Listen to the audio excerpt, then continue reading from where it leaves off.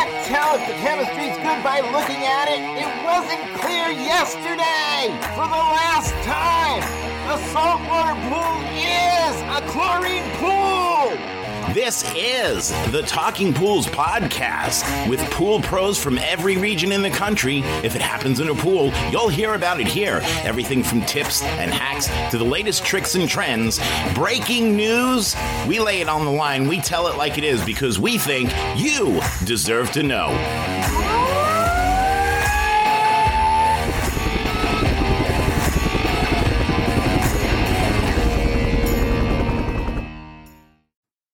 Hey guys, Heather here on the Talking Pools podcast with Hump Days with Heather. I hope you're having an amazing day. I know I am not. So everybody's talking about the weather in DFW, and I mean everybody. So we have so much weather going on right now, and I'm sorry, my office is texting me. Give me a second. Hold on. Anyways, we've got so much weather going on right now, and it is flooding. Everybody is talking about the rain between Dig and Gun Night, and us especially, because cave-ins, right? We all know about cave-ins. It's a mess that people don't know, right? Hopefully you're covered in your contract for that, because it can be quite expensive. So let's talk about how to prevent. Well, let me rephrase that, because you can never prevent a cave-in. So let me make that clear. You can never prevent a cave-in.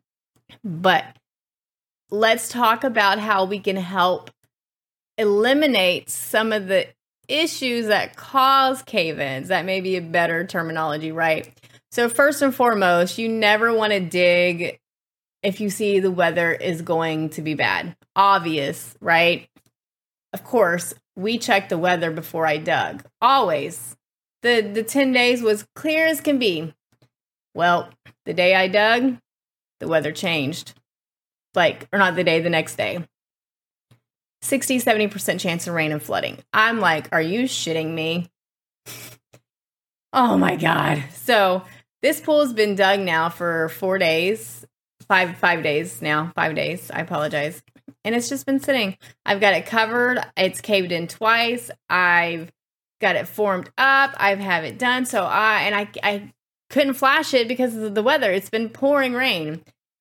So what hubby did is we put some chicken wire. And yes, I am not joking about this, but because it's a free-form pool, so I can't do the 2x4s and form it up with the pegboard, because the pegboard will move, but the 2x4s will not. So I'd have to cut little bitty 2x4s, which is going to be like literally 8 inches to 12 inches max long, which isn't really going to do shit for holding that in, right?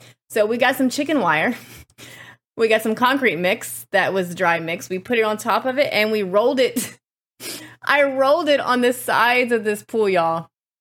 And no, I'm not joking about this. And so far, knock on wood, it's held. I don't have any more cave-ins at the moment, because the problem for this particular pool, it's caving in where the patio is. And I'm like freaking out because it's removing the soil up under the existing patio.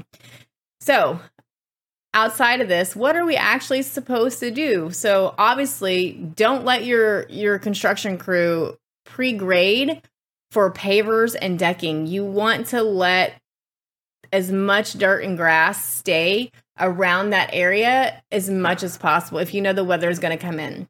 Yeah, that's going to kind of suck for you to come in and pre-grade. And I know sometimes you can't always do that because of tight spaces. Like this particular pool for us, I had them only pre-grade like 2 foot behind that pool, which I shouldn't have done, but I know.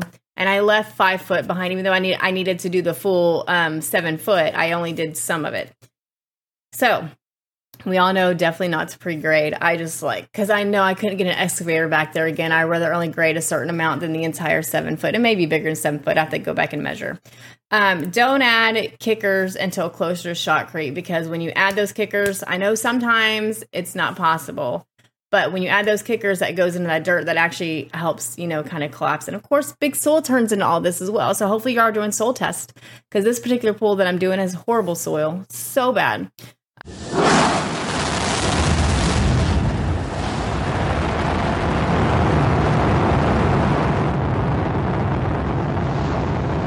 Launch your product with the Talking Pools podcast by placing your ad here. For information on sponsoring the Hump Days with Heather podcast, contact us at talkingpools@gmail.com.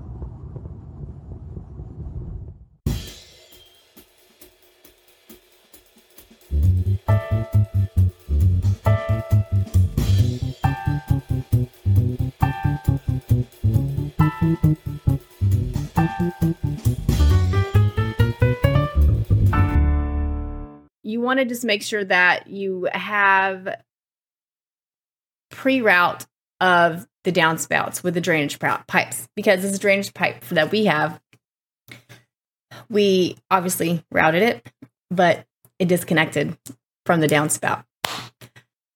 Oh my God. And it just started to pour right where my cave-in is. I'm like, son of a bitch. So yesterday, before it started raining again, we went and checked this pool at 7 o'clock at night to make right before the rain started to hit to make sure that downspout. And the effing downspout came off again. Thank God I checked it. Hubby was like, we're going to go check it. I'm like, oh, it'll be fine. We did it. Da-da-da. He's like, no, we're going. So we go and we check it. Thank God he forced me to go do that. So this time we just wrapped it on our downspout with duct tape. I did red tape and we did duct tape. If that bitch comes off again, I don't know what to do with this downspout, because, you know, obviously we have that black tube that's connected to it that's routing and rain it. Next, we're going to spread bags of cement on tanning ledges and benches with the most water to help keep those formed up. Obviously, for me, tanning ledge and benches, I can build out of rebar. I'm not too big on that, but that's always a good idea. So that's kind of what we did for the wall. That's like my own semi-flashing with chicken wire and rolling that cement in on the wall to help hold it on, because I put it on top of it where we pre-graded a bit, and I put it on that wall to help with that. So, but always bags of cement on the benches as well as the tanning ledges, because that's going to help keep that together, because obviously it's freeformed in the pool, so it's sitting. You want to make sure you control the water, so brim, swells, and rerouting downspouts, all of that, and then putting that sub pump in the bottom of the pool. So when you put the sub pump in, try to get the one with the float if you can. Like ours, we just found out the damn float, stupid thing, broke. But hubby, being the hubby man that he is, he thankfully was able to fix that. So we have the little float in there to prevent the damage at the bottom of the pool. Oh, to pump it out on plastic. I know everybody's stressing. I'm stressing. I'm just like, oh my God, of course. Anyways, plastic. Plastic is next. Okay, I'm just going through everything that I've done on this pool, so forgive me. Plastic, 6 mil, guys. Don't do the 3 mil plastic. Do the 6 mil. You can go get a whole bundle for like $150, $180. Like somewhere around there is what we paid for ours. I bought 3 huge rolls of that. If you go on the Facebook groups or even my Facebook page itself, even, you know, Talking Pools group, I think is where I posted it. You'll see this shit ton of plastic that's over. And this pool has piers too. So that's been a whole ordeal and fun. So make sure you put plastic down around the entire pool. Okay, guys, not just around the edges. You want to do the entire pool and go back as far as you can go back. Now, if you're in a wide open field, I would go a minimum of like 4 to 5 foot back, because the whole point of that is to make sure that nothing happens inside of that pool. Outside of that, you want to make sure that you have the form boards that are actually formed if you have a rectangle pool, where you can actually form it properly and have that pegboard to hold against it. Because we all know if that pool caves in and you don't flash it, then you're redoing you're redoing rebar, you're redoing plumbing, and whatever else may happen. So those are just some of my little tidbit helps with that. And then, of course, flashing. I think I mentioned that already. Did I mention that? If not, flash it. So flashing, I know, will cost a lot more than most, but that will definitely help. And that's like the number one thing, mixed in with the plastic bags, of course. Always plastic bags. 6 mil, guys, 6 mil. Well, that is my little tidbit help for everything that's going on to help with cave-ins. Again, cave-ins can't be prevented, but we can figure out things and processes that we can do to help litigate the issue with that. Well, until next week, talk soon. Bye, guys.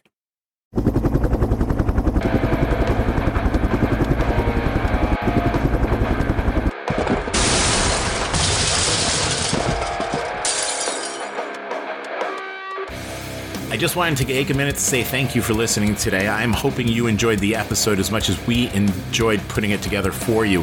Listen, it's been a couple of wacky, crazy, screwed up years from pandemic to Poolmageddon. I just want you to know that we are all in this together. If there's anything that we can do for you, send me an email at talkingpools@gmail.com. Again, that's talkingpools@gmail.com. We're here. This is your podcast. We are the Pool People's podcast, of the Pool People, for the Pool People, by the Pool People's podcast. This one is about you. So thank you for tuning in and listening. Do me a favor, click subscribe before you go. That way you don't miss an episode.